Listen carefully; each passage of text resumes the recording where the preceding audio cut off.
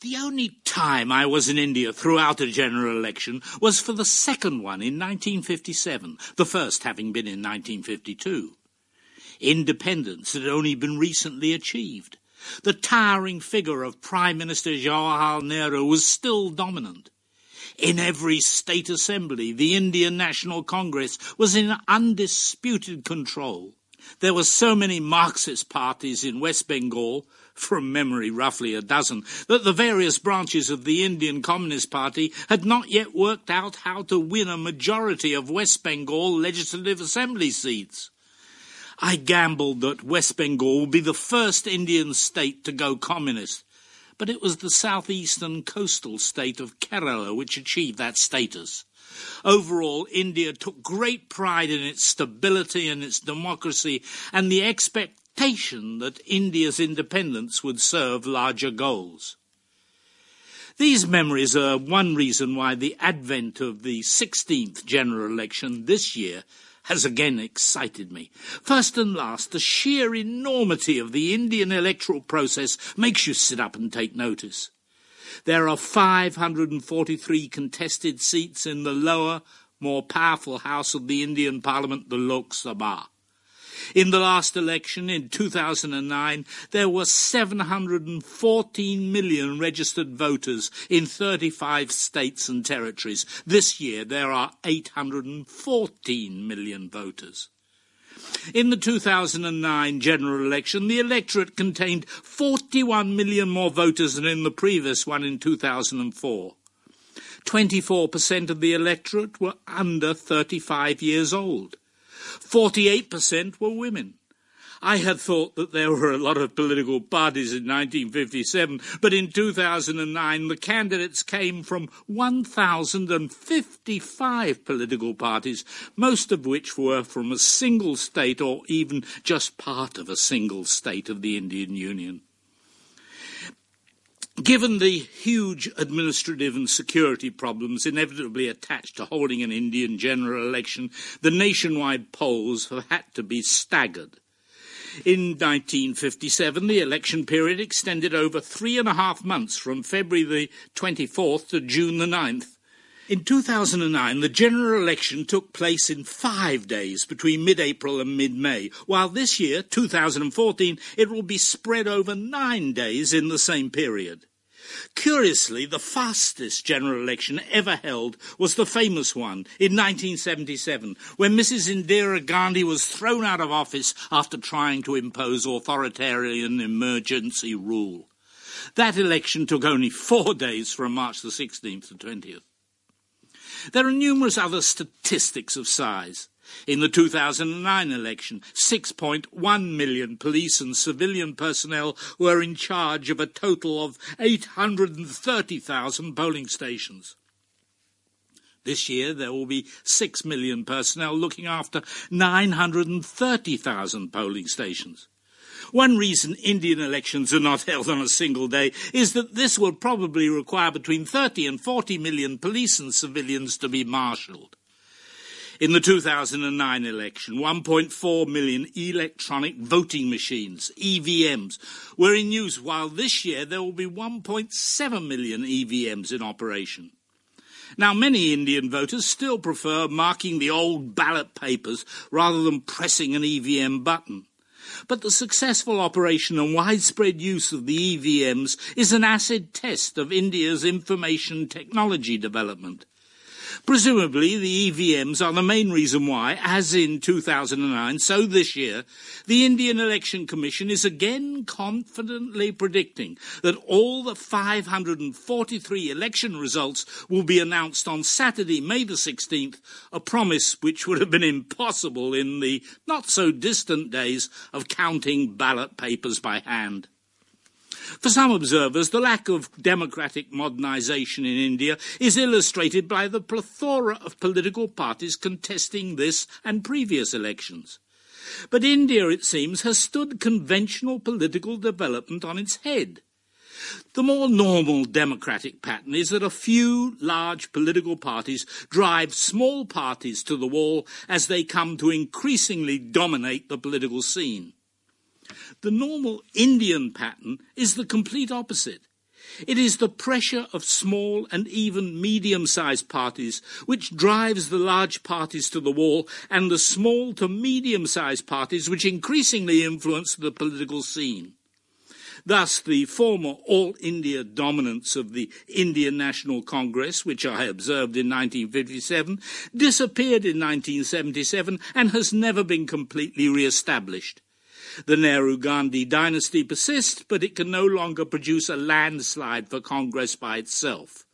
A meaningful two-party system has simply not been established.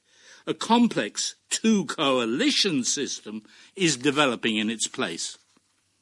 This trend was well illustrated in the 2004 election. The two larger parties, the Indian National Congress on the one hand and the BJP, the Bharatiya Janata Party on the other, only just managed to get a majority of Lok Sabha seats between them.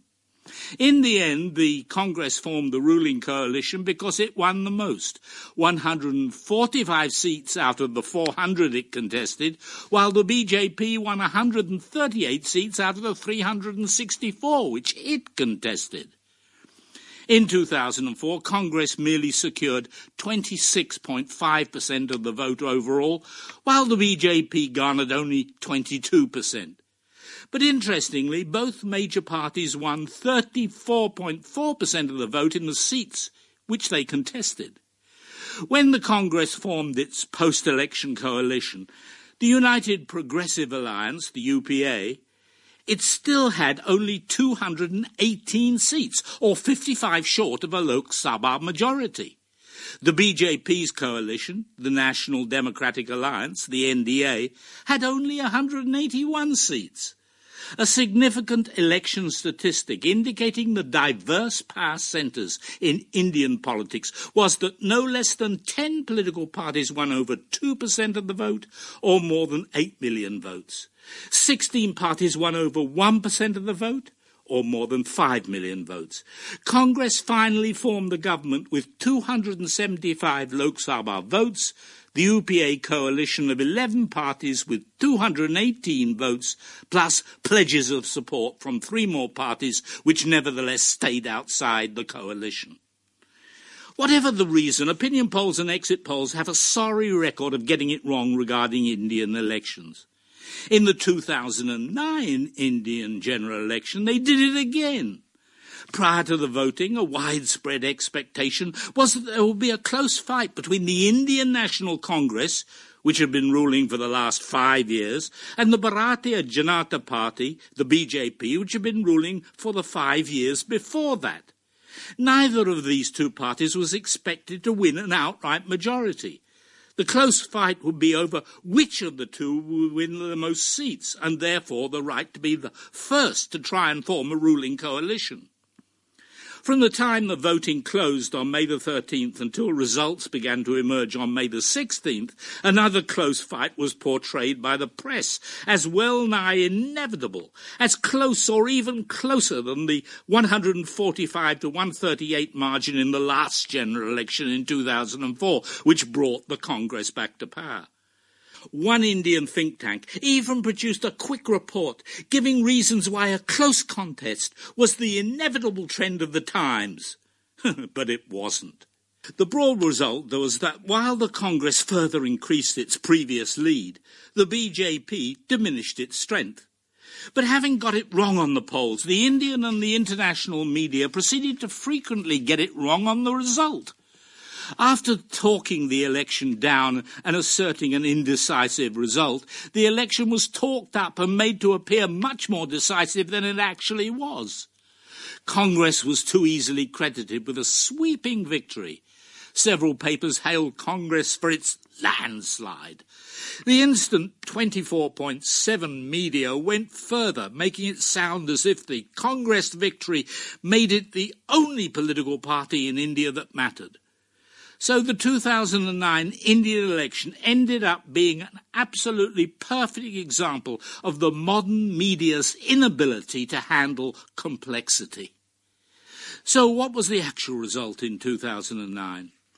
The Indian National Congress emerged as the strongest single party in the Lok Sabha, but it only won slightly under 2/5 of the seats, or 206 seats, while the BJP weakened to 116, or a little over 1/5 of the 543 elected seats. Neither major party came anywhere near obtaining a majority by itself. More important, neither 11 political parties in the United Progressive Alliance, the coalition led by the Congress, nor the 8 parties in the National Democratic Alliance led by the BJP won a majority in their own right. To be sure, the UPA with 262 seats came close and only needed to incorporate 11 more seats for a bare majority. Given the spirit of opportunism observable in some of the medium to small parties currently outside any coalition, it was not very difficult for the Congress to increase the size of the UPA majority. So when Prime Minister Manmohan Singh finally indicated to President Patil that he should be sworn in on Friday, May the 22nd, he claimed that he had the support of 322 seats, including 60 members from outside the coalition. Put another way, Congress did well by gaining by itself 61 seats over those it won in 2004. But this still did not restore Congress to the electoral dominance which it had enjoyed by itself before 1977. The BJP did poorly by losing 22 seats, but not disastrously, since this position is recoverable. But India remains a fractured polity within which coalition building will be both an essential and a very demanding task for the foreseeable future. As after the 2004 and 2009 elections, so after the current 2014 election, the most significant statistics will relate to the many diverse power centres in Indian politics.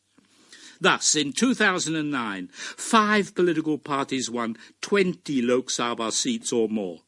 13 political parties won 9 seats or more. 20 parties won at least 3 or more seats. 5 parties won only 2 seats. Altogether, no less than 38 political parties won more than 1 seat in the Lok Sabha. Reportedly, no less than 13 parties won only a single seat, though I have been unable to check this statistic. Accurate reporting by the media required at least a truncated, better, a complete table of all these complex results. Few, if any, media supplied it. It is fascinating to speculate whether there will be a similar diversity of political parties after the current general election, or whether fewer parties will win a larger proportion of seats. Will diversity be significantly reduced? My own guess all along has been that a high degree of political diversity is here to stay. It mirrors the nature and the complexity of Indian politics. Short of some as yet unpredictable but profound national crisis totally enveloping the Indian political landscape, it seems highly unlikely that Congress will resume its old dominance, or that the Congress and the BJP will be able to push India towards becoming more of a two-party democracy. Even the most optimistic forecasts of a sweep by the BJP in this current election anticipate it winning only 200 to 220 seats by itself, while the Congress loses around 100 seats in winning roughly 100. In other words, the BJP and Congress will change places compared to the 2009 results.